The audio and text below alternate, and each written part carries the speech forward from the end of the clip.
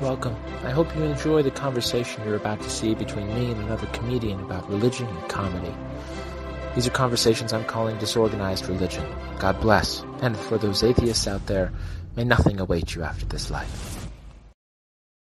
Hey nerds, welcome to another edition of Disorganized Religion. I'm your host, Seth Lawrence, as always. And this time I am joined by the magnificent, the unique, the wonderful Ai Yoshihara. Ai, thank you so much for joining me this week. Thank you for having me. Absolutely. How are things going? Great. I'm doing great. That was very convincing. Very good. I host a weekly open mic through Flappers, the Zoom edition. I don't know if we're going to both be brought on as live hosts when Flappers finally opens for real. Do you have any thoughts? What do you think? Yeah, because live ones always have two hosts. So we will both, And then one will do tech and one will do talking host. And then halfway through, we switch. And so. Yeah, halfway through the 4-hour open mic they host there every night, right? Yeah. Now, were you hosting that mic in real life before the pandemic? Yeah, before pandemic, yeah. I hosted every Friday. Yeah. Oh, and then they moved you to Saturday when the pandemic hit. Huh? Yeah. Gotcha. And Zoom, they moved me to Saturday. Right. Yeah. So how long have you been doing stand-up? Stand-up itself is 3 and almost 4 years, I think. Okay. And then I did improv 10 years prior to that. You did improv for 10 years? For 10 years, yeah. Oh my gosh. So where did you do improv? Mainly UCB. Uh-huh. Yeah, but can you imagine? I didn't speak much in a good English. And I still don't speak good English, but my English was so bad. Was it? I mean, so where did you move from originally? Where are you from originally? From Japan, from Niigata, it's northern Japan. Okay. And I moved to Texas as an exchange student. Got it. And it's called Belton, Texas, tiny Christian town. Sure. So you fit right in Belton. Yeah, they loved us. So did you come over with a group of exchange students, or was it just you? Yeah, it's all a group of us, and almost 60 of us, I think. Oh, wow. So it was a pretty big group, big group, yeah. So basically, and then we were there during the summer vacation. So we didn't have many American students there. So we were what are we doing here, with 3 months. So were you taking classes over summer? Is that? It's or you just arrived at during the summer. It's a exchange student program. So I went to community college in Japan, and then the part of the program we go to America for 3 months, and to our sister school, which is in Texas, and then we studied there, and then I came back, and then. To Japan, and I came back to America 6 months later. Gotcha. Okay. Yeah.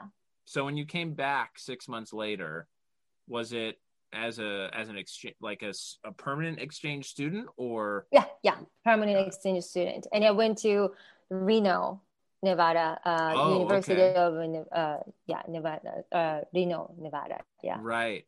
And what was that experience like? Did you? Because Texas and Reno, Belton, Texas and Reno, Nevada seem like very different places, but maybe they're not. Very different. Reno was much better. Oh really? Wow. Yes. Reno was better. Belton. Yeah. Belton, Texas was quite, It's yes, very, very, very, very. They're sweet people, but also stab in the back. Oh, really? Yeah. Christians are best at that. We have a few skills, and one is being nice to your face. Oh, it's very nice. I thought it was genuine. I got fooled, and then later and they That's came back. amazing. Yeah. Okay. So, but was your plan always to come to the States or? Yeah, Yeah. the reason was I wanted to get out of Japan. That was my main Oh, okay. main Why? thing. Why did you want to get out of? I mean, I guess other than this, like, just everybody kind of wants to spread their wings when as they're growing up. But was there a different reason why you wanted out of Japan? I think it's also Japan. As growing up as a girl was really tough for me because I was too opinionated and I was a rebel. I was always like, oh yeah, because the elders and men, they tell me like if they say, okay, this is black, and I have to say, yes, this is black. I can't say no, this isn't. This is blue, like blue. I can't. Yeah, some that type of I got in trouble a lot, and also like men or elders always tell me what to do. Oh, you shouldn't say that. You shouldn't, don't say that because you're a girl. Don't do that because we're a girl. And I got so pissed every time.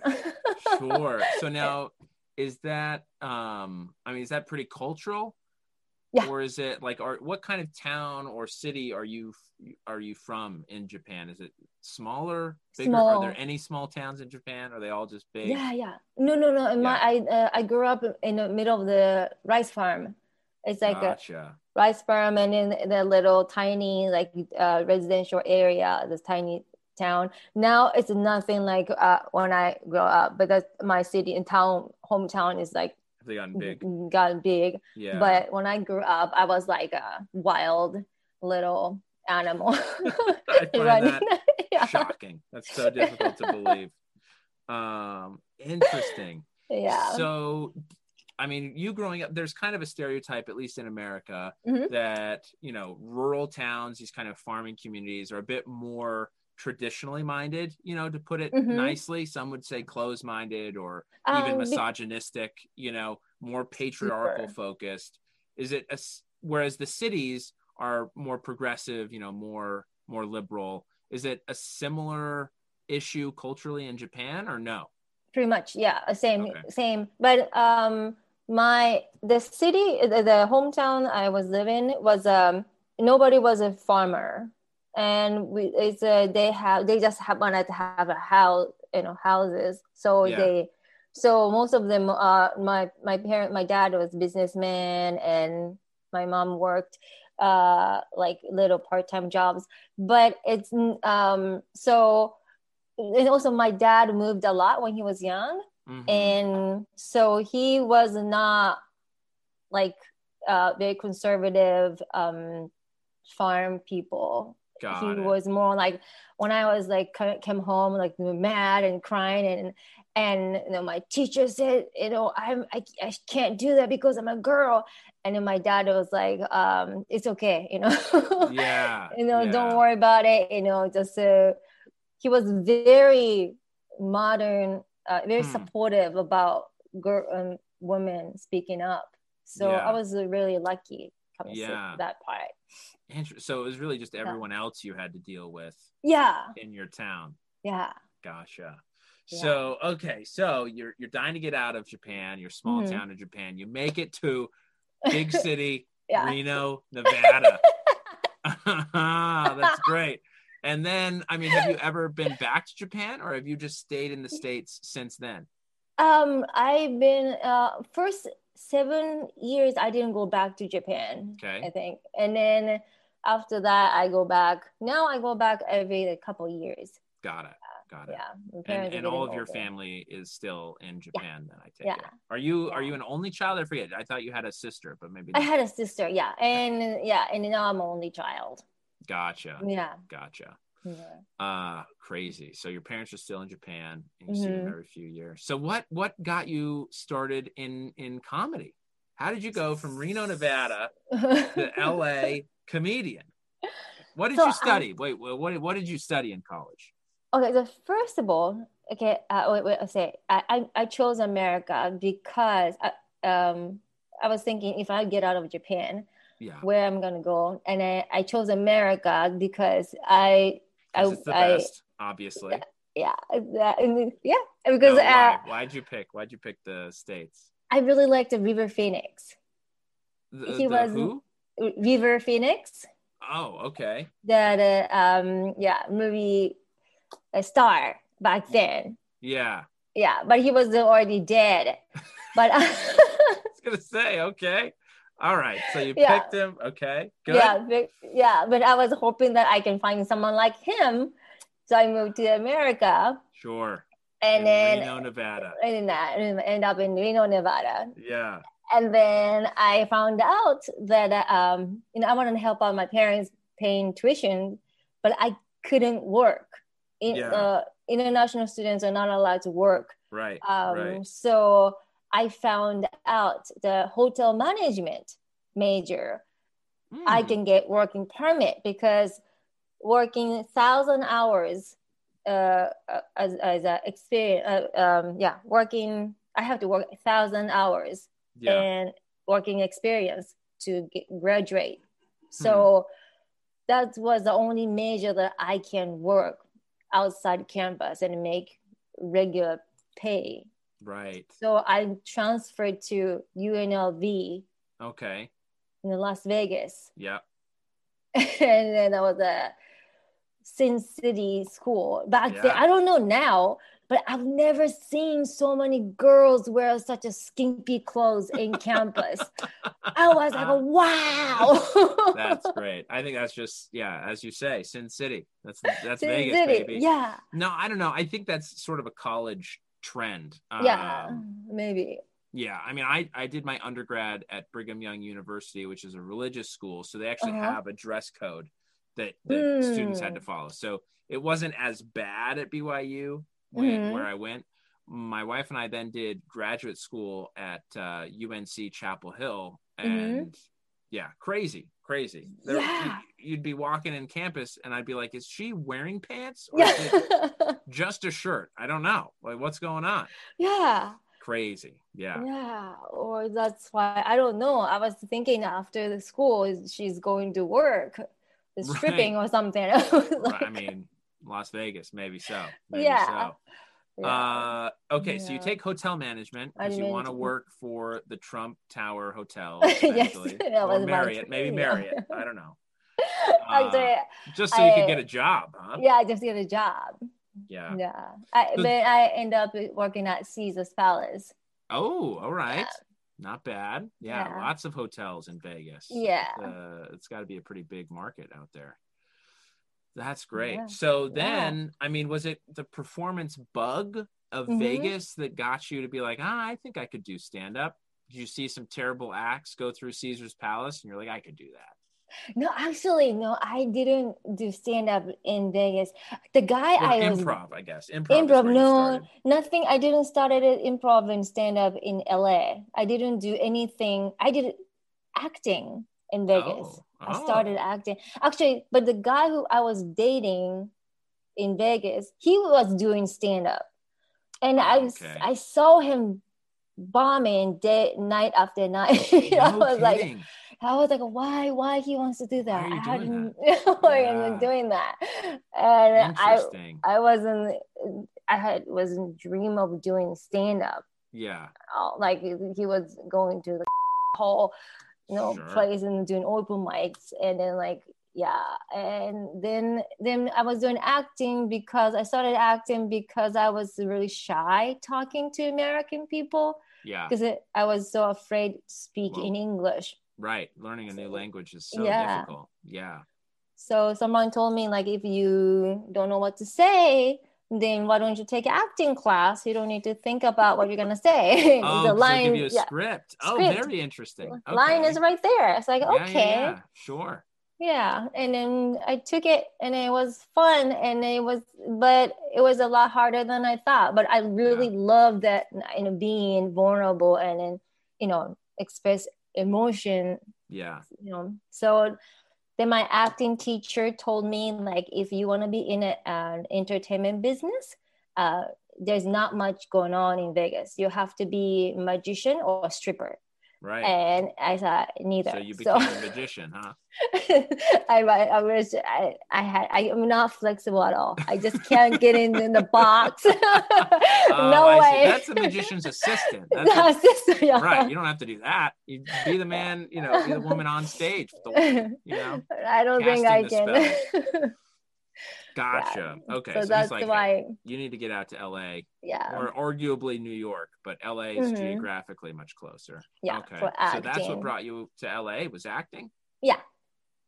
Okay. Yeah. Gotcha. So then how did you make the move from acting to improv? Was it just kind of acting, a credit you needed with acting? Yeah. Because I was, I'm weird, and when I was totally doing bizarre. Yeah. When doing acting class, all the exercises, teacher said, you're funny, naturally funny. You don't need to try to be funny. Just who you are is funny. But he said, like, I should do comedy. So okay. Yeah. And then but if people do comedy, they back then had a lot of improv training, to be on the sitcom or whatever, Sure. So that's the reason I started improv. But my English was not good enough to do improv. Half the time I had no idea what's going on in the scene. Right. Honestly, that sounds like a nightmare. I know French fairly well, but I would never dream of doing French, like improv in French. Yeah. Let alone, like, even stand-up. Stand-up in French seems terrifying. So, wow, I didn't know you speak French. I do. Yeah, I do. Wow. I do speak some French. Yes. Wow. Yes. But I would never do what you're doing. Go to a foreign country. Like, I would never move to France to be like, hey, I'm going to pursue my dream and try to find River Phoenix in Paris. Or I guess for me, Gérard Depardieu. That's who I should find. Gerard. Oh my gosh. Okay, so then you get into improv. And what makes you move from improv to stand-up? Because you talk about being shy in Japan, and you're making, I imagine if I met you in Japan, you'd be a totally different person. Yeah. Interesting. Okay, so what brought you to stand-up? What brought you to the light that is stand-up comedy? Stand-up is I feel like stand-up was, I had a bunch of teammates, right? So when we go down improv, we go down together. When we bomb together. So I wasn't. You do. Stand up, to me, like, stand up was so scary, because if you bomb by yourself. Right. So, I had this exact same thought. I moved from improv to stand up as well. Yeah. Right. Yeah. So where did you study improv? What did you do? I did improv all in Provo, Utah. Oh, so I did cool. it with a small troupe at Comedy Sports. There's a Comedy Sports and Comedy Works out here in LA. Cool. I never did anything out here in LA, but yeah. Anyhow, so this is your story, This is your story. So you're terrified of bombing alone on stage. Yeah. Totally fair. I completely sympathize. Yeah. And then 10 years later, I thought improv is really hard work, because I'm always like coordinating group and then, booking teacher or coach, and then, people put together people. And I had, at one point, I had improv practice 6 days a week. Yeah. And I had six or seven teams, and that I was in. Right. I managed like maybe 2 teams, and then I was in somebody else's team other nights, and it's like. Were you doing classes with UCB also? Yeah. I was doing class. So you basically lived at UCB at their theater. Yeah, I think thanks to UCB, they gave me like 6 classes scholarship. Oh wow! Oh, yeah. That's great. Yeah, those can be pricey. Yeah. So expensive. Awesome. So and I did an internship. So they gave me another, how many classes? 4 or 6 classes. Gotcha. So yeah. So they were great. Oh, that's awesome. Yeah. All right. So, but I mean, what drove you to stand? So you're scared of bombing on stage. How'd you get over that? And then, it's like, and whatever, I'm after 10 years, I'm done. 10 I'm done years. with this. Yeah. I feel like I'm comfortable on stage. I'm okay. And Mhm. now, and I'm just start, don't want to do any scheduling with other people. When we have a show, hey, who's available on Saturday night? Who's Right. available? And then, like, some people like, oh, I can't do this, I can't do that, and then, oh, I don't have money and I can't come to the practice, and Yeah. then so it'll mess up all everybody else's money too, because Sure. we have to pay like $60 or $80 to the coach every 2 hours. So Jeez. yeah, so Yeah. I was like, you know what, I don't want to do that anymore. So stand up, I can just book myself. I Right. can Yeah. You're schedule there. by It's done. myself. You're Yeah, having the show. yeah. Wow. But I miss improv a lot too, because there's a team, the friends and teams. Right. Right. I mean, the thing that I remember, and in talking to some people, is generally speaking, improv people are a bit more upbeat, happier. Happier, yes. Stand-up people are a bit more cynical, a little jaded. Yes. Much more depressed. Yes. So at least more vocally so. Yeah, and lonely, very lonely. But I also get the sense improv are sort of the Catholics of the comedy world. They're nice to your face, but there might be some backstabbing that's going on behind the scenes. Did you experience any of that or no? I don't know. Like LA, I feel like in LA improv, if you are not nice, you can't survive. Ah, interesting. Okay. Yeah, that's if kind you of good to know. Yeah, because if you are not a nice person, eventually nobody wants to work with you. Sure. No one wants to put you in a team or right. Yeah. But that's different than kind of being backstabby. But I guess maybe not, because I guess the word would get around. Although I don't know, how do you backstab people in improv? I don't know. Like we have to kick out a few people from a team. I guess that would be true, right? As new class right. Kind of comes up, sort of like, well, we want better talent or different talent. Is Chad really? Yeah. There's always one crazy one in a Just team. One? Just one? Yeah. I was two. Yeah. Right. Oh my God. So I hate, kick people out of the team, but sometimes team has to take out the right. I mean, if you want to get better as a group, sometimes it takes kind of sloughing off the dead weight. Man, but that would be a bad a very negative aspect of improv. That would be tough. I never really did improv in LA because it seemed like a full-time job in LA. Yes, I mean, you're doing classes during the day, and then you're practicing auditioning at night, you're performing at night, and like, we moved to LA, I already had 2 kids. We knew another one was coming, and so I was like, I can't just I don't have time. I can't go to downtown LA at 3 p.m. It's when I need to be picking up my kids from school. So I just like, it's not going to happen. So I'll do stand up and just commit to stand up. I think that was a good move though. They were good. Yeah. I think so. I was also worried about finding a good group. The group that I was with in Utah was like, I felt like I gelled with them and it worked out. I think they probably looked at me like, hey, dead weight. Cause I really could not a big part of improv is kind of being a Renaissance man, and I could not sing and rhyme on stage to save my life. I can't. Oh my gosh. So difficult. So I was like, I don't think I'm going to find another group that's going to put up with me in that way here. So I'm just going to do stand-up. So after a decade, you do stand-up. I want to know, what do you love about stand-up and maybe a good and bad experience when you so far in your stand-up career? For stand-up career, good and bad. So what drew you to, why did you do stand-up other than just being sick, or was it just I'm sick of scheduling, I want to stay in comedy, I'm sick of flaking out with these other people on my team, I just want to be independent? Was that really what pushed you to stand up? Yeah. And also I feel like UCB, I appreciate the classes and all that stuff, but I don't see little bit the what's it called? The artistic director at the time. She wasn't managing school that well.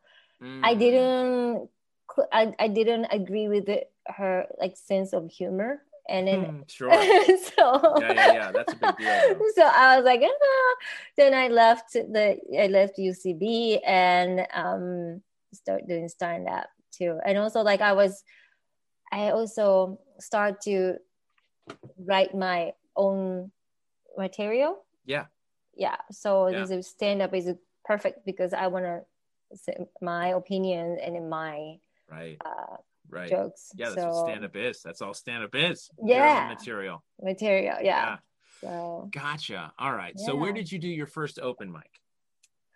Very first open mic. Oh man, I don't even remember where I did the first. Must be Second City maybe.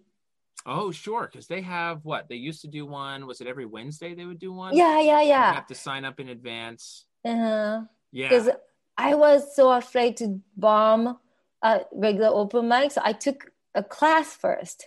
Got it. Okay. Learn how to write jokes. Second City? Second City, yeah. The UCB doesn't have the stand-up classes. Right. So I went to Second City and I cheated on to Second City. Cheated on a UCB. Second City. Yeah. And then my first teacher was wonderful and he was great. And then So, that's crazy. So I did their open mic once with a friend of mine at Second City, but this had been after doing open mics at some dive bars and just the usual open mic haunts in LA. Okay. And so after about a year and a half of that, went and did an open mic at Second City. It was night and day different in how the audience, the other performers reacted to me on stage or to anyone on stage. It was the most supportive group that I had sat in and with. I could not believe, and it was because it was all improv guys. And that's right. Yes. Who were like, and baby. And we're so happy. Yeah. And whereas you go to like even the Flappers bar mic, I mean, everywhere else, everyone's on their phone.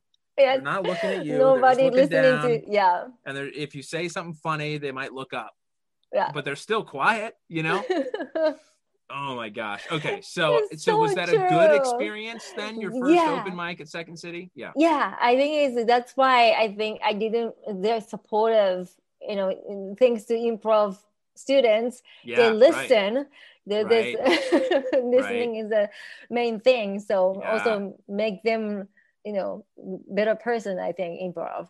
So it's a very interesting difference in demeanor. Yeah. So gotcha. They supported me, so I didn't bomb. So then you felt like you had the when you finally went outside of this terribly crippling crutch of an improv existence you had been in. When you finally ventured into the real world, where did you do your open mic? Where did you first? I think the biggest bomb that I bombed terribly, the worst, was the fourth wall. Oh, which one? Which fourth wall? Maybe Burbank. At the time there was only Burbank. Always, it's always Burbank. Burbank. That's where you go every time. That's the way I bombed every time. Sure. Yeah. I don't know what's the I don't know, that place maybe not good punctuate for me. I don't know. Maybe so. Okay, so for the listeners and viewers who aren't aware, in the before times, there was a chain of these open mic places. There's been an influx of what we call in the biz in LA slotted mics. So these are mics where you pay $5 and you go up, and it's a group of 10 people, and it's scheduled out by the hour, and you go. And Fourth Wall is one of these that had a few different locations throughout Hollywood. So one was Burbank. I think that's the first location, kind of the OG of the Fourth Wall slotted locations, but it also has a crowd that is what I found is every location has its own little crowd. So they had one kind of in hipster-ish kind of Hollywood, a younger crowd. They had one, I guess they had two in Hollywood that would kind of draw some of the same people. And then they had this one in Burbank that drew out some of the saddest middle-aged and elderly men I have ever met in my entire life. Such a great crowd. So fun, these guys. So fun. But like, they would not give you anything. You had to fight to make these people laugh, for sure. Yeah. Gotcha. I think it was a good training too. I think all the stand-ups, we have to go through bombing. Yeah, you gotta bomb. I'm gonna bomb, but it's just, I think that they scarred me so bad that after the first time I bombed so hard, I didn't go back to fourth wall for maybe at least 6 months. 10 months. No, it is those bombs can be very scarring. And they can shake you. They can shake you a bit. I think it's good. I don't think I learn. If I have a set where I crush, I'm like, great, I don't need to learn anything. But when you bomb, it's like, no, I gotta figure out what happened. What happened. I think that is okay. So I want your thought on this, and then I want to talk to you about religion a little bit. So when you bomb as an improviser, is there anything that you can learn from the bomb, or is it just like, we were off tonight, guys? Improv. Our team had a little rule about improv. Like when we bombed at the show, after the show, we, teacher can give us notes, but we teammates, we are not allowed to give any notes to each other. And even though no matter how bombed we have, how if it was all on Steve, if Steve was the one who just tanked the scene, you guys weren't allowed to be like, hey, Steve, you tanked the scene, bud. It was your fault. You came out as a shoe shine boy. What are we supposed to do with a shoe shine boy? So you couldn't do that. We couldn't do that. We were just, we blamed ourselves, and we have to apologize to Steve. Steve, I'm sorry. We couldn't save your scene. Gosh.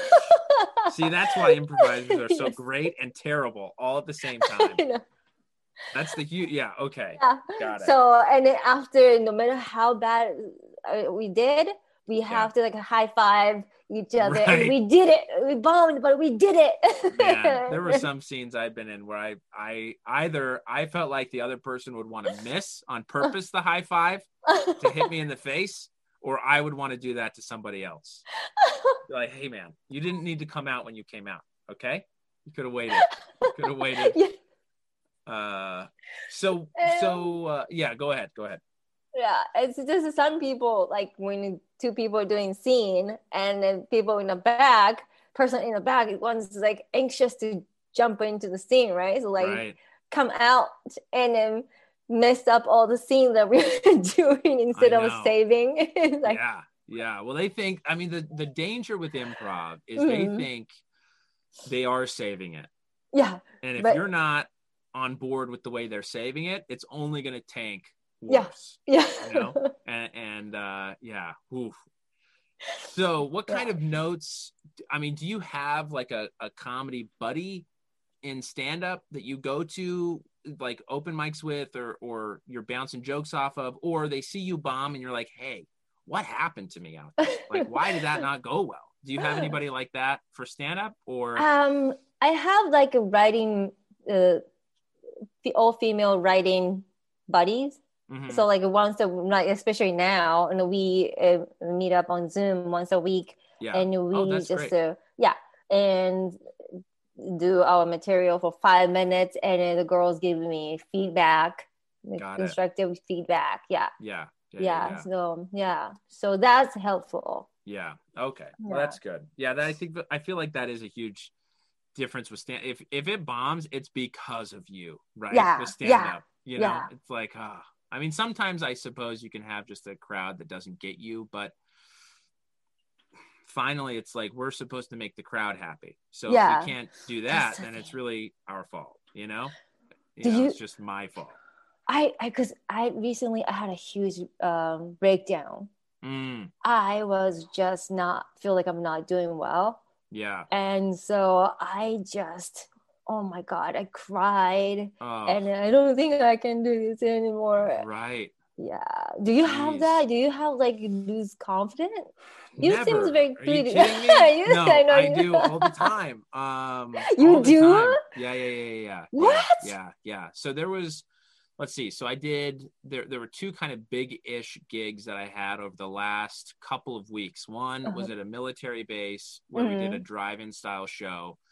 And a friend of mine organized the whole thing. Fantastic guy. And he was like, hey, we're all going to do, 25 minutes. If you want to stretch it out a little bit, then stretch it out a little bit. But this was, so we'd been in Vegas with the World Series of Comedy. And that was one of the first times I'd performed live since the before times. Then the drive-in show was a couple weeks after Vegas. So I hadn't really been doing a lot of live, and certainly not to that extent, right?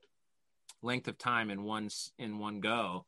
So I was a little nervous. And I always hit this moment kind of before a big gig like that where I'm like, is my stuff even funny? Do I even want to do this? Is this gonna work? Like plus you throw in the drive-in stuff. It's like, how is that gonna feel? Is honking gonna be, is that really the same? So yeah, I've experienced that kind of stuff. Yeah, fairly frequently. But then you get up, you do it. It's like, you might not have a killer set, but if you get a laugh or two when you're feeling down, it's like, oh yeah, okay. I think I can keep doing this. All we need is one. We just need one laugh. And it might not even be about our joke. It might be someone texting their friend, and their friend's like, dude, this guy blows. And they're laughing, and we're like, hey, that was great. I murdered that joke. Oh man. No, I think it's pretty, I don't know. I mean, I feel like insecurity is pretty common. Yeah. For the comedic world, especially for stand-ups. It's an interesting dichotomy, I suppose. Yeah, we have to what we go through and Yeah. Well, and it's like what we do is most people's worst fear, getting up on stage and just talking for a half hour or whatever we're doing. And so I think a lot of people think, oh, well, you must be really confident. It's like, well, I guess, but I'm more just vain. Yeah. I'm more just egotistical. I don't know why. I don't know if confidence is, certainly part of it.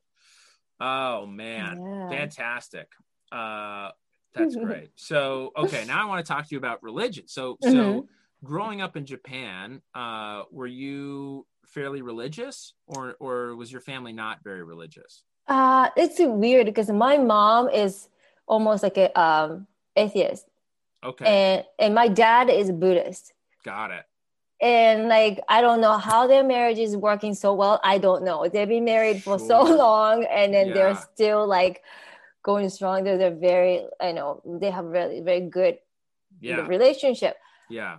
But my mom, Buddhism doesn't seem like a very exclusionary religion, right? Buddhism's feel like it's not like some strands of Christianity, whereas if you're not in our church, then you're not going where we're going, Yeah, it's if they just usually they don't really my dad didn't really teach me anything about Buddhism. No, not at all. Yeah. No, he didn't really. I know he was meditating, but I never learned how to meditate from my dad.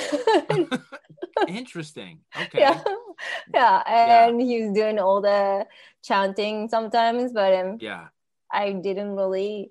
And then my mom was because he became atheist because her brother, my uncle, went to wrong religious group, which was a whole scam thing. And so he got caught up in a scam. And so she was like, well, then God must not be real. Yeah, and she got so upset because they took all his retirement money and everything. Jeez. And what kind of religion was this? Was the scam professing to be?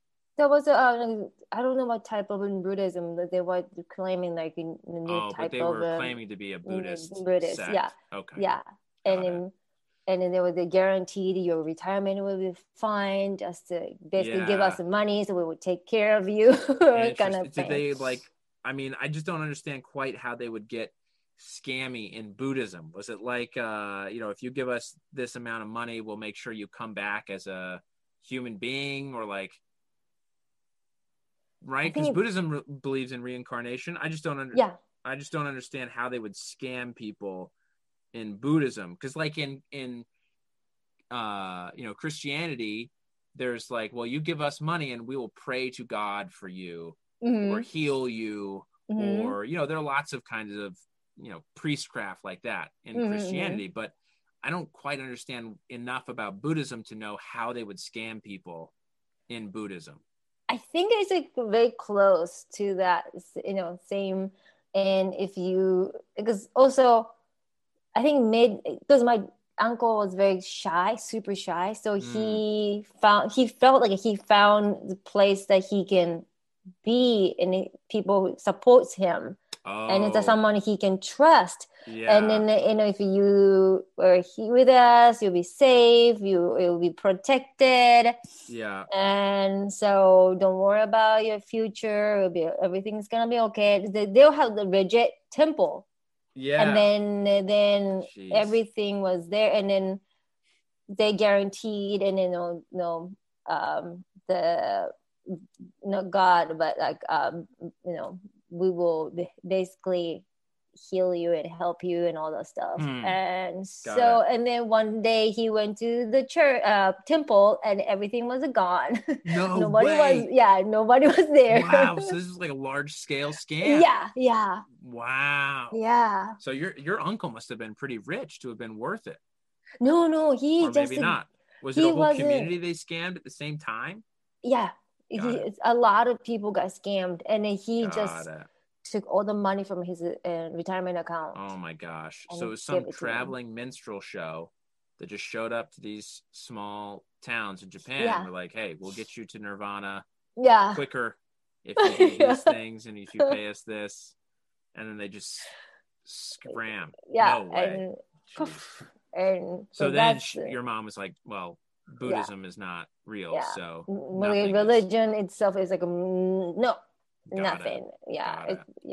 And then my dad was like, if it helps you, and then it's any religion is fine, kind of thing. Gotcha. Yeah. So kind of follow your own path. Yeah. Do whatever you want. Yeah. So then you end up in Belton, Texas. Yeah. I mean, I imagine, stereotypically Texas is a very Christian state.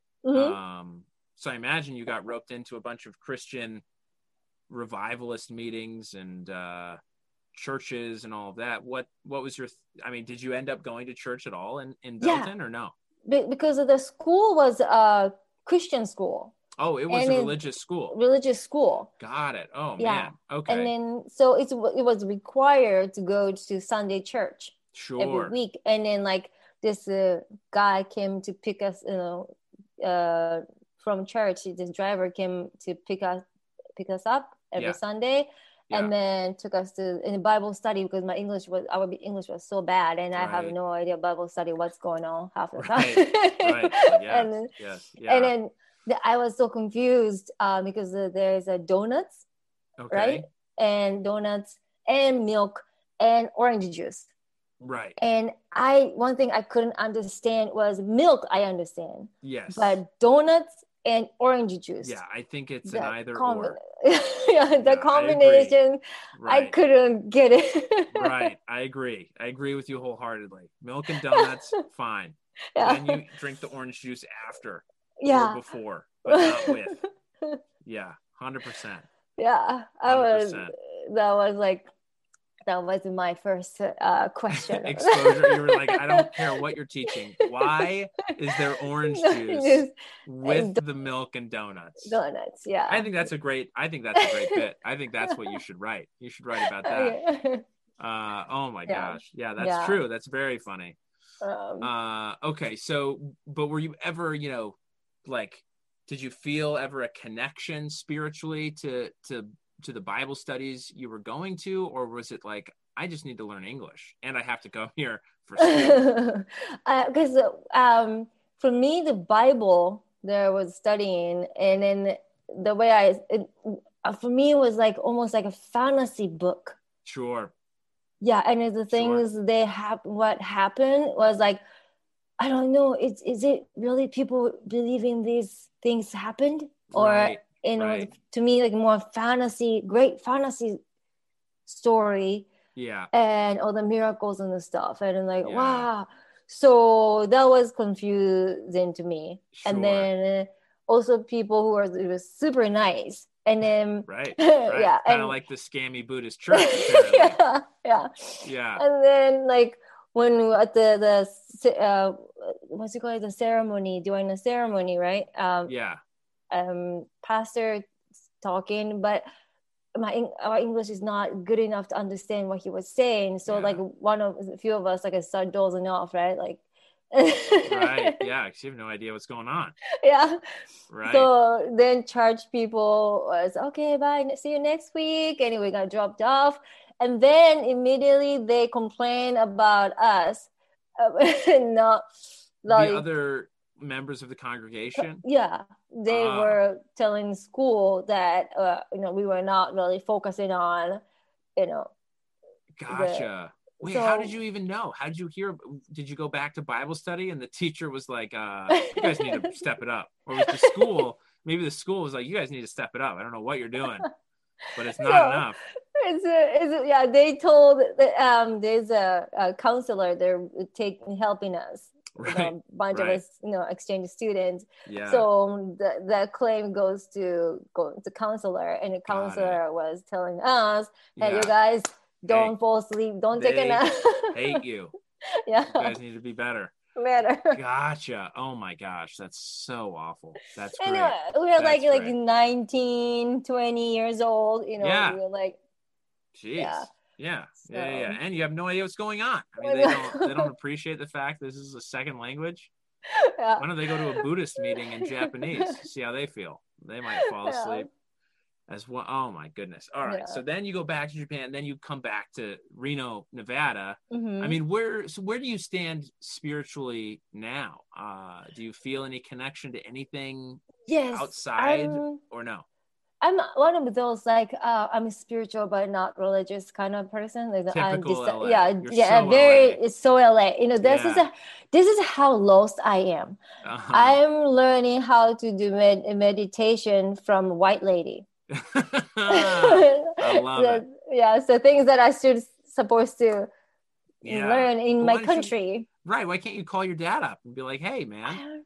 That's the thing, Japanese dad, they don't really talk, they don't really communicate with sure their kids. I gotta say, I don't think, I know that Asian men have a few stereotypes, being sort of soft-spoken, not communicating is just a guy thing. I don't think that has anything to do with where your dad's from. I think it's just because he's a dude.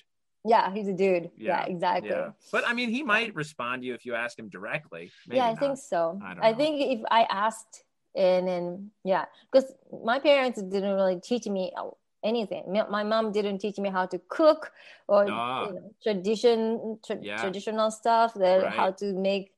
She didn't tell me, and I didn't ask. So interesting. Yeah, well, that makes sense. So right now you're spiritual. Do you follow, are you crystals spiritual? Are you horoscope spiritual?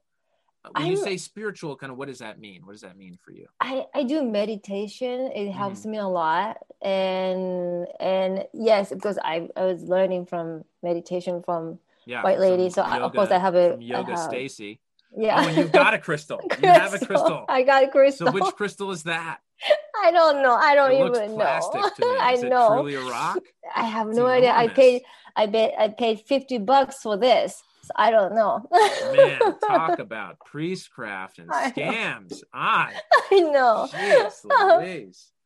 What is that one supposed to do? Because each crystal is supposed to have a certain, power. Yeah. How I think I have no idea. All right. Well, then there you go. I was just told that like if you see going to the store and then look at the stones, and then if you feel like drawn to it, and then if you see this is the one, and you will know which one to get it. It's like, so it's like dating. You went in to date, figure out which stone you want to be with for the rest of your life. Wow. And I chose this one. So. I mean, given the fact that you're dating a black man, you chose the whitest stone you possibly could have. And the dude, he makes fun of me because all I do is a white people's thing. Right. Yeah. I mean, crystals is a white people thing. I mean, to be fair, dating a black guy is also a white thing to do now. So I think you're good. I think you're good. You check off all the boxes. Yeah. I think inside I'm a white person. Right. Oh my gosh. That is hilarious. That is great. Okay. So, all right. Last question, and then we'll get to the segment that I love most because it's all about me. But last question. Is there an afterlife? Do you believe in an afterlife? Do we all exist after this life, or is this it?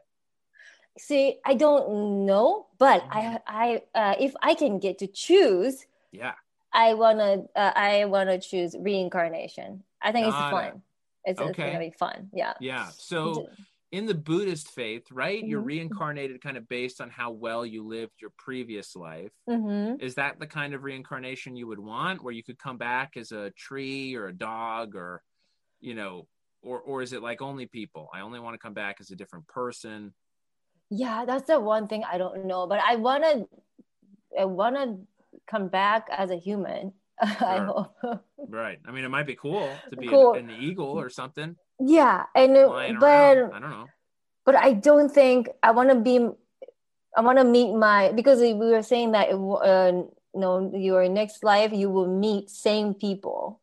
So your dad might be next life. Your dad might be your brother. Your mom might be you always come back as people in the Buddhist faith. Yeah. So you never come back as a tree or something. I don't know. It's a animal but we're saying that we will meet again. Got it. So it doesn't mean that it's gonna be a same relationship. Got it. Okay. But we will surrounded by same people. Interesting. Yeah. So I want to meet my sister again, but I don't know. I don't want to come back as a dog or Sure. As a person, as a good person. As a person, yeah. Right. Maybe as a white woman. I don't know. I don't. Maybe. Who knows? Who knows? Who cares? Yeah. Interesting. Yeah. Now, that's great. I love it. Beautiful. All right, are you ready? Yes, I'm ready. Okay, here we go. What's the deal with Mormons with Ai Yoshihara? What questions do you have for me? I'm so excited. So good. Okay. When I was in Japan, I saw this documentary about Mormon people, right? Oh, sure. Yes, and then this guy was living in a ranch, and he had 29 wives. Right. And he didn't work. Yeah. And his wives, of course, has to work, right? Because they have so many kids too. Yeah. So and I felt like they were like lions. Yes. Yeah. With the lionesses going out hunting. And hunting. Yeah. I used to do a joke like this. Yes. Oh, yeah. Yeah. Is this still happening in real days? No. Oh. So my faith stopped practicing polygamy as kind of a mainstream thing in the late 1800s. Oh. Yeah. It was put down. A lot of people ended up moving to Mexico. There were quite a few Mormons from Utah who were still practicing polygamy that were actually sent to Mexico by the church, being like, hey, we still need, to populate the world with Mormon kids. So with members of our church. So it's illegal now in the United States to practice polygamy. Why don't you go to Mexico and continue doing it in Mexico? So there was a joke. I don't know if you watched Arrested Development or not. Mm-mm. Okay. Anyway, there's a joke in there about Mexican Mormons who were polygamists. It's true. There were for sure polygamous colonies in Mexico. Yeah. Wow. But no, it stopped as a mainstream practice in the late 1800s in the United States. So no more. Nobody can have that many. No one in the mainstream faith of the Church of Jesus Christ of Latter-day Saints can practice polygamy without being excommunicated. That is kicked out of the faith. So there are communities in central Utah that are not members of our faith. I think they call themselves Mormons, or they call themselves kind of members of the Community of Christ or Church of Christ or something, that do still practice polygamy, but they are not official members of my faith. Oh, right. Wow. Right. So it is a practice that is not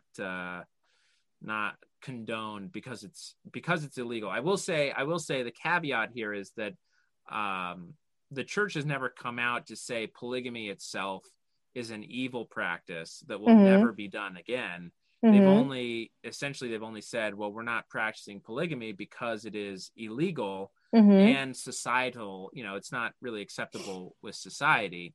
There's not a huge movement within my faith to bring polygamy back. But that being said, it's not like it's something that we do not practice currently. It is illegal. Society doesn't really look on it very favorably.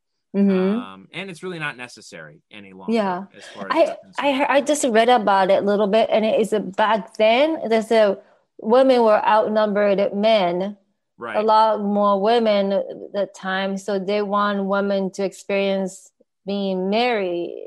Right. So there are a few different reasons that have been hypothesized or given out as reasons that polygamy was instituted in the early 1800s with my faith. One was, there were just a lot of men died because of the harsh living environment. And, we were also hunted a little bit in Missouri when my church was in Missouri. And so men ended up getting in conflicts and dying. They were, and there were also men who, were kind of just sent out on missions and stuff that either were, that weren't married at the time. And anyway, it was just, there was an influx of some, so there was a number disparity of men to women. That's part of the issue, I think. The other issue, or another part of the issue is early saints, early members of the church had a certain understanding about how you get into heaven, which was, in order to make it to our highest level of heaven, what we call exaltation, or, the celestial kingdom, you needed to be married. And so there was a practice to marry people in this life just to make sure that they were covered for the next life. And, that understanding has evolved, but that was another big reason. And then the final reason was, just more kids. We needed more members of our faith to spread the gospel. So it kind of, it all, I guess, kind of fit together. Interesting. Yeah. And even at the time, polygamy was a calling, essentially. People were not just told, go out and find as many wives as you can. It was, we're calling you as a couple, the Jones, we're calling you Mr. and Mrs. Jones, brother and sister Jones, to be part of this polygamist practice that we are instituting as a faith. So if you're both okay with that, then we're going to do, that's what we'd like you to do. We'd like Brother Jones to take another wife.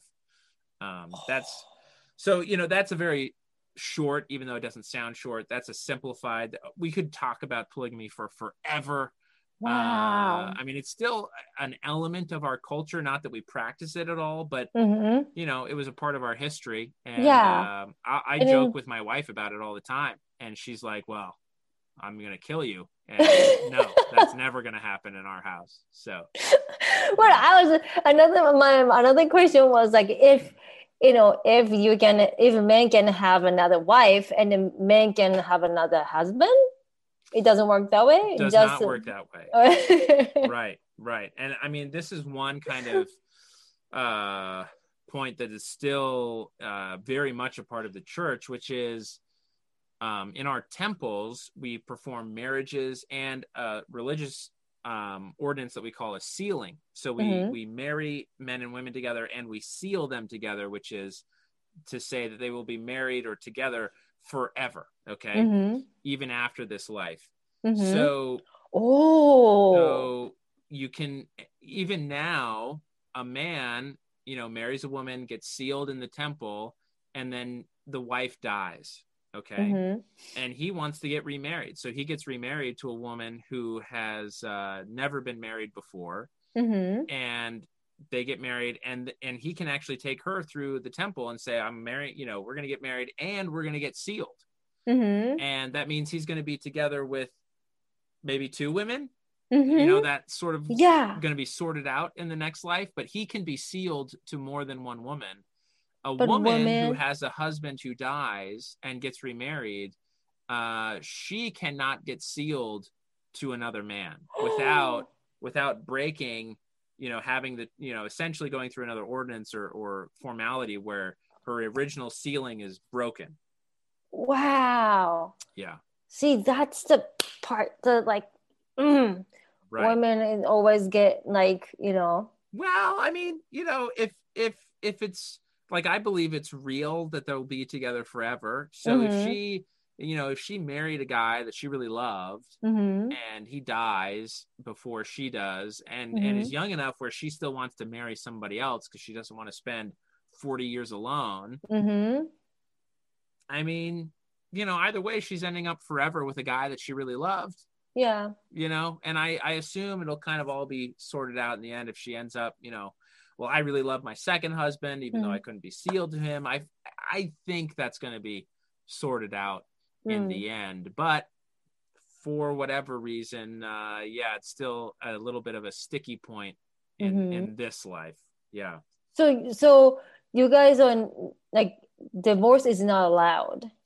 I wouldn't say it's not allowed. I mean, it's certainly discouraged within my faith, but it's allowed. And it's gotten to the point, I think now, where the divorce rates in the church and out of the church are identical. Oh, really? I think it's just as often now. Yeah. Yeah. I mean, I suppose there's a little bit of a social stigma for couples that get divorced, but I don't think it's quite as bad now as it was even when I was growing up, as far as there's something wrong with the Petersons or whatever, I think people understand now that, sometimes you get married too young or, you marry the wrong person, you marry someone that's abusive or that's manipulative or, and then what do you do? I mean, you shouldn't force someone to be together with someone that's treating them poorly, or if they're just not happy, mistakes happen. So, it's not encouraged to get a divorce. Couples are encouraged to seek therapy, help, talk about it, do as much as you can to keep the spark alive. But finally, divorce is allowed, not desired, I don't think, but it's allowed. Yeah. So speaking of a sealing, how old were you when you got married? I was 24. 24. Wow. Yeah. So, and then you guys are both 24, and then I was 24. My wife was 22.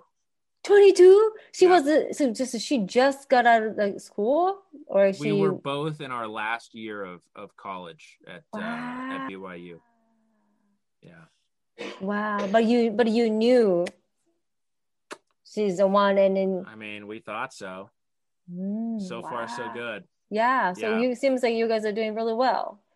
I hope so. Every day, it's day by day. I think we're doing pretty well. I mean, every relationship is tough, and I mean, you were married before, right? Yeah, I gave up after 4 years. Well, so I'm a quitter. So I don't know if I'd say give up after 4 years. It sounds like you gave it a good college try, quite literally. Yeah. Most college is 4 years, so I think you did it. I did it. Yeah, yeah. But so far, so good for us. That's great. Every relationship is tough, and you could date someone. I don't know. I guess dating in my faith is a little bit different because there's no option to like live together for a while before getting married. You know, you're not having sex before you get married. So there are a lot of things that you kind of discover about the other person as you actually live together. Wow. But you know, it's always work, you know, to stay in love. It takes work, it takes effort. Yeah, it's So like after a while, the love is like it's work. Yeah, I mean, I think love is always work. Yeah. Right. I mean, I think you can be kind of, I don't know if you saw Disney's Bambi. Did you ever see Bambi? Yeah. So there's the word Twitter-pated. You know, you can be infatuated with someone. You can kind of be attracted to someone, and that's not work. That just happens, I think, naturally. But to really love somebody, that's work. I think that's always work. Yeah. It's work. Yeah. I think it all, you know, it really takes effort to make someone else happy, and or you know, to try to help others be happy. That takes work. But I feel like I can see you, you know, trying to be a good husband and trying to be good to your wife. And I can see, Well, I appreciate that. It's my good Christian facade. Yeah. It's just niceness on the outside. I try. I mean, you know, we all make efforts, right? I got fooled again. Yeah, exactly. I don't know. Are you watching true crime documentaries? These are all good Christian people that are hacking each other up out there. Yeah, I mean, she and I try, and we've been. I feel super fortunate to have found her and feel like it's been working. So yeah, and I think it's great that you decided to support her career and then to staying dad. I think that's right. I mean, that's a huge sacrifice on my part. So tough. Stay home with the kids and then do stand up and yeah. But it works out. Like what you want to do is require. Yeah, I mean, you know, truth is, for any stay-at-home parents that are listening, watching, yeah, it's work. It is work. It's tough to be a stay-at-home parent. And I feel like, you know, some people I think harbored this thought. I certainly thought, I'm going to have more time during the pandemic. You know, no, I have less time now. Wow. And it's so frustrating. Every relationship is work. Family is work, and that's why it's not always fun to be around family. You know, because it's work. It's work to be with these people. But but you know, I think in the end, it's all worth it, right? They're always. I feel like the good moments vastly outweigh the bad, even though the bad sometimes feel all consuming. You know. So anyhow, I feel like I think we talked about this before, and like women with mom friends, they always like sometimes get together and vent, right, drinking, and then how hard it is being a mom and a stay-at-home mom. Right. But not so much drinking in my faith, but that's right. Same. They usually eat cookies or brownies or the tea, or but men, you guys don't really vent, right? Like, I mean, yeah, you know, that's true. Yeah, men typically don't really talk about their feelings. If there are, I think my wife, so she's a career woman. She will run into other career women who also end up having a stay-at-home husband. You know? And so early in our arrangement, my wife would come home and be like, oh my gosh, I just talked to, I don't know, you know, Shirley. I just talked to Shirley, and her husband's a stay-at-home dad too. You guys should connect. And I kept telling her, like, you can give me his contact. I'm not going to call him. I don't know Jason. You know, I don't know who that is. I'm not just going to call him out of the blue. I'm not going to form a group. We're not going to do that. I'm sure he's fine.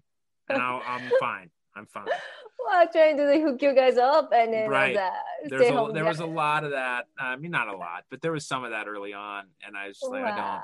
So yeah, men don't really bond, I don't think, over those kinds of arrangements. But I've certainly, I mean, comedy, you know, stand up for me is a huge outlet.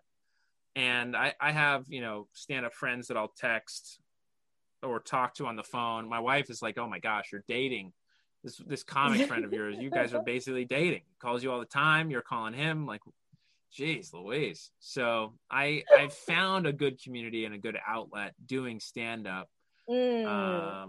But not much with the other stay-at-home dads. We're not really getting together. Yeah, there's not much we're going to commiserate about, I don't think. Okay, as long as you have somewhere, you can. Right. Yeah. I have an outlet. Good. Which is good. This is podcasting, stand-up. It's all part of it. It's all part of it. I think that's what's been so difficult about the pandemic for a lot of stay-at-home parents is that, there was always at least one time during the week when you could go out and you were going to do brunch, or you were going to do dinner, or you were going to do a ladies' night or a guys' night or whatever, right?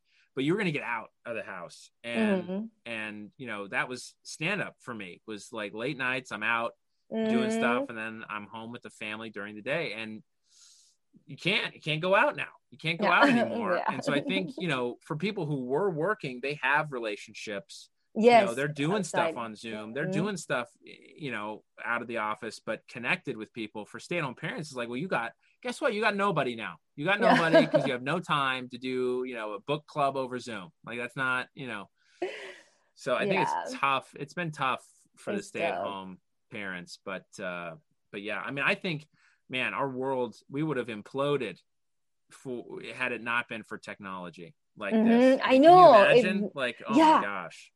Oh my God, we will be like, so many people will commit suicide, and I think, I think we pick up a book. Ugh. Yeah.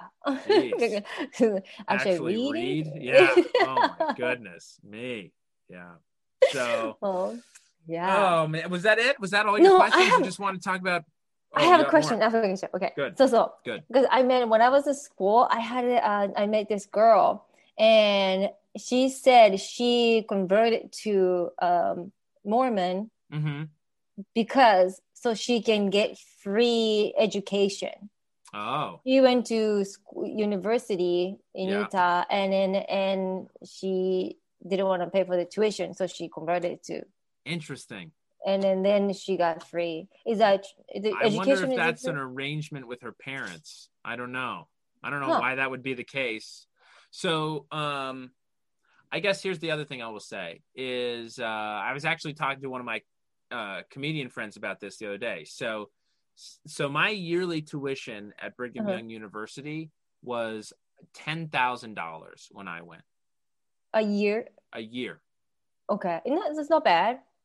I mean, that's great. I don't know. So most universities are like $60,000 a year.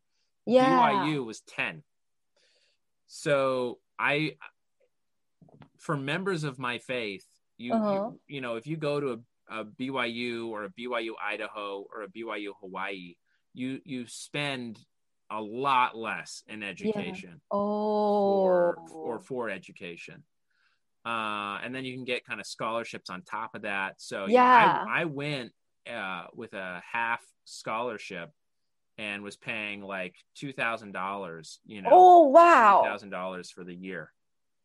So I heard like Mormon, the religion, you guys, I mean, I heard you guys have 100 billion like stock or whatever. They guys have so much money. And so, one of the richest. I don't know if we're one of the richest. I think Scientology still has a lot of money for whatever reason. I think the Catholics still have a lot of money in sort of real estate holdings, if nothing else. But yeah, we have 100 billion. There was a story that broke now, I think 3, 4, or 5 months ago of our church's kind of slush fund that has 100 billion, billion saved up. It really was a management fund that, an investment fund that has been managed by a small group within the church headquarters that has just done very well with the investments that they've had. And so, they have now a stockpile of $100 billion. Oh, wow. Which is astounding. So do you think that's why you guys So okay, no, it's actually a separate pot of money. So that 100 billion is all from investments that they've made and you know, kind of won, right, in the investment markets. The money that goes to building and maintaining church buildings, temples, and the schools is all out of tithing money. So every member of my faith pays 10% of their income as tithing every year. So that tithing money goes to pay for, you know, the universities, and so they are heavily subsidized. The universities are heavily subsidized by the tithing money that members of the Church of Jesus Christ of Latter-day Saints are giving. Wow. So so even though you don't live in Utah anymore, but you guys still donate, I mean, give 10%. Yeah, it's part of our faith, right? It's actually one of the things that we need to do if we want to go through the temple when the temples are finally able to open again after this pandemic. Yeah, it's part of tithing. It's a commandment. Yeah, commandment that we still live by, to give 10%. Wow. Even though like right now you're not working, your wife is the only one working, but still, like, whatever the household brings in, 10% goes 10% to the church. Yeah. Wow. Yeah. Yep. Nice. Yeah. Oh. I have one more question. Yeah, go for it. So it seems like the way you are, you're very open to anybody. You know, you're super open. But is it like? Do you mean me personally or my faith? You're personally the way you are. Yeah. But I was wondering, like, as a religion group, as a Mormon, you guys are open for LGBT people? Yeah. I think this is we want everybody to attend. We think everybody is just a member of the Church of Jesus Christ of Latter-day Saints in the making. Okay, if you're not already one of us, you will be eventually. That's our standpoint on it. Oh, that's cool. Yeah, I mean, so that being said, though, I don't know that everybody would truly be comfortable being a member of my church. Part of the reason, and so we're open to having everybody attend. LGBTQ plus, come on in. Okay. Part of the issue, though, with that community is that like I have a gay cousin. I've had gay friends who it's tough to be like, hey, you can be a member of our faith, but you cannot have sexual relations with who you love, right? I mean, essentially, like you can't get married to someone of your same gender and be a full standing member of my faith. Oh, wow. Those things don't coincide. So we are accepting of the person, but we do still believe that the practice of homosexuality is an incorrect practice. I see. So they can't get married. They can't get ceremony at your. Well, they certainly where it stands right now. We don't have gay marriages conducted in our temples, and they're not being sealed to their same-sex partner. No. Wow. Nope. But they can be a member of the. Yeah, they can be a member. I mean, as far as I know, the way it works now, and this has been kind of in flux over the last few years. There was recently, within the last 5 years, there was a policy where if you were married as a gay couple, you were, I don't know if they were excommunicated or declared apostates or exactly what the difference is there, but yeah, you were not going through the temple as a same-sex couple. You're not, you could attend church, but I don't know that you would be allowed to partake of the sacrament as a same-sex couple. I have no idea about that. My gut would be to say not, because we still consider homosexuality an impure, unholy practice, right? But that's different than saying people who are homosexual and I know I get into sort of arguments ish with friends of mine about this, but it is different than saying, we accept the person, we don't accept the practice. So if you are a homosexual person coming through the doors to our church and you're not practicing, homosexual sex, then you're great. You're great. You're doing all that everybody else is doing, right? You're doing your best. And so that's okay. But if you're going to start, like, I guess the other example is we believe in monogamy and celibacy before marriage.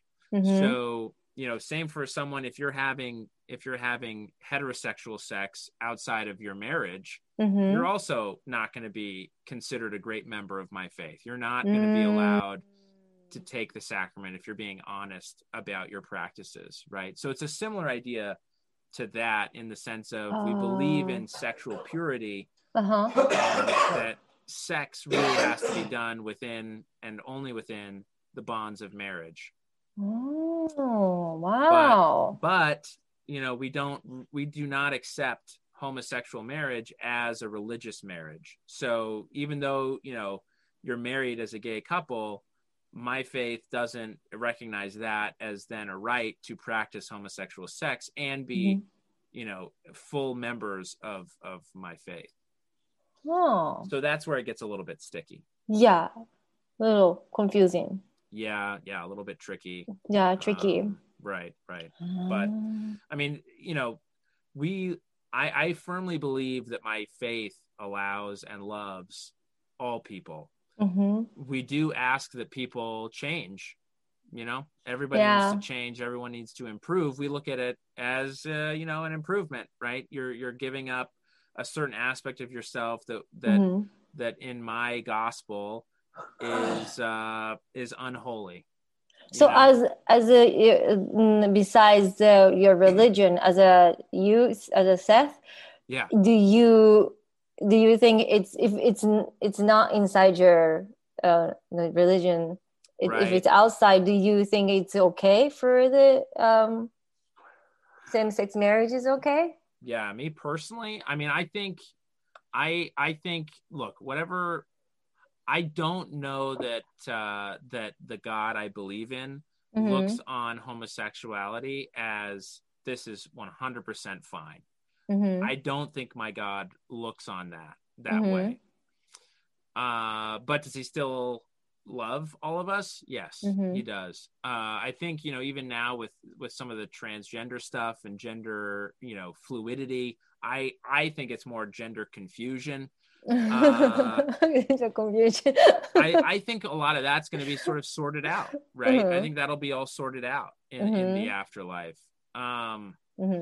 Do I think it's okay for people to do that? I mean, am I bothered by it personally that they're doing that? No. Like, I don't, if you want to have gay sex, have gay sex. I don't care. I don't care one way or the other. But if it's a matter of, me saying that's good, I don't know that I would say it's good. But is it bad? I don't know that I would say it's bad either.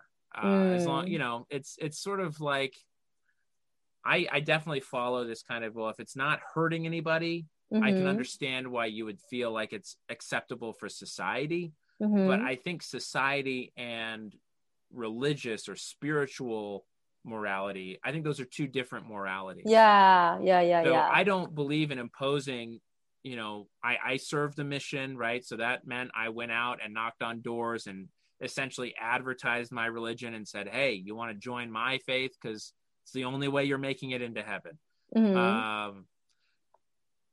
So I did that, but do I believe that it's my responsibility now to like impose it, or was it then? No, I'm not trying to impose my faith or my religious morality on people. But can I have an opinion on it? Yeah, I can have an opinion on it. It's fine if, it's fine if we disagree. I don't, that's fine, right? As long as you're not also imposing your spiritual morality on me. I think that's where our society right now is kind of confused and breaking down. I think that's a great, because of the way you are, like said, you believe your religion, but if you don't impose your belief to others. And then that's like when I was in Texas, and if people are like you, then I think I had more open and trying to study more. But because I that's how I felt was in Texas. Like they were like, oh, if you are not Christian, from right off the bat, if you're not Christian, you're not one of us. We can't love you, basically. Right. Well, and there is also, I think, an element of like, well, we feel so badly for you that you're not one of us, because you're going to go to hell. Right. And there's not that, I don't feel that same I'll call it fervor when it comes to people who are not of my faith. I feel like, if you're happy, that's great. I think that should be goal number one. Be happy, be nice to people. Goal number one, goal number two. But if you're searching for something to help you be happier, that's where I feel inclined to be like, hey, well, maybe it's your faith. Maybe my faith could help you. It's made me happy. I feel like my faith has helped me to be happy. Maybe it'll help you to be happy. If people are like, no, that will not help me be happy. So great. Okay. That's fine. That's fine. That's cool though. Yeah. So was that it? Yep. Was that it? Did we do it? Yes, we did it. Thank you. Thank you. Answered all the questions I would ask. All right. That's great. Well, you will get your free copy of the Book of Mormon. And I'm just kidding. Not unless, if you want it, that's great. Okay. If not, I'm not going to send it to you. It's not a requirement. Anyway, anything you want to plug before we close up? This has been such a great conversation. Yeah, thank you so much. You can find me on Instagram. My name Yoshihara 3, or my TikTok. There were 2 other Yoshiharas? Yes, there are some Yoshiharas. Oh my gosh, unbelievable. Or trying to do Yoshihara. No, because I did Yoshihara with the Twitter.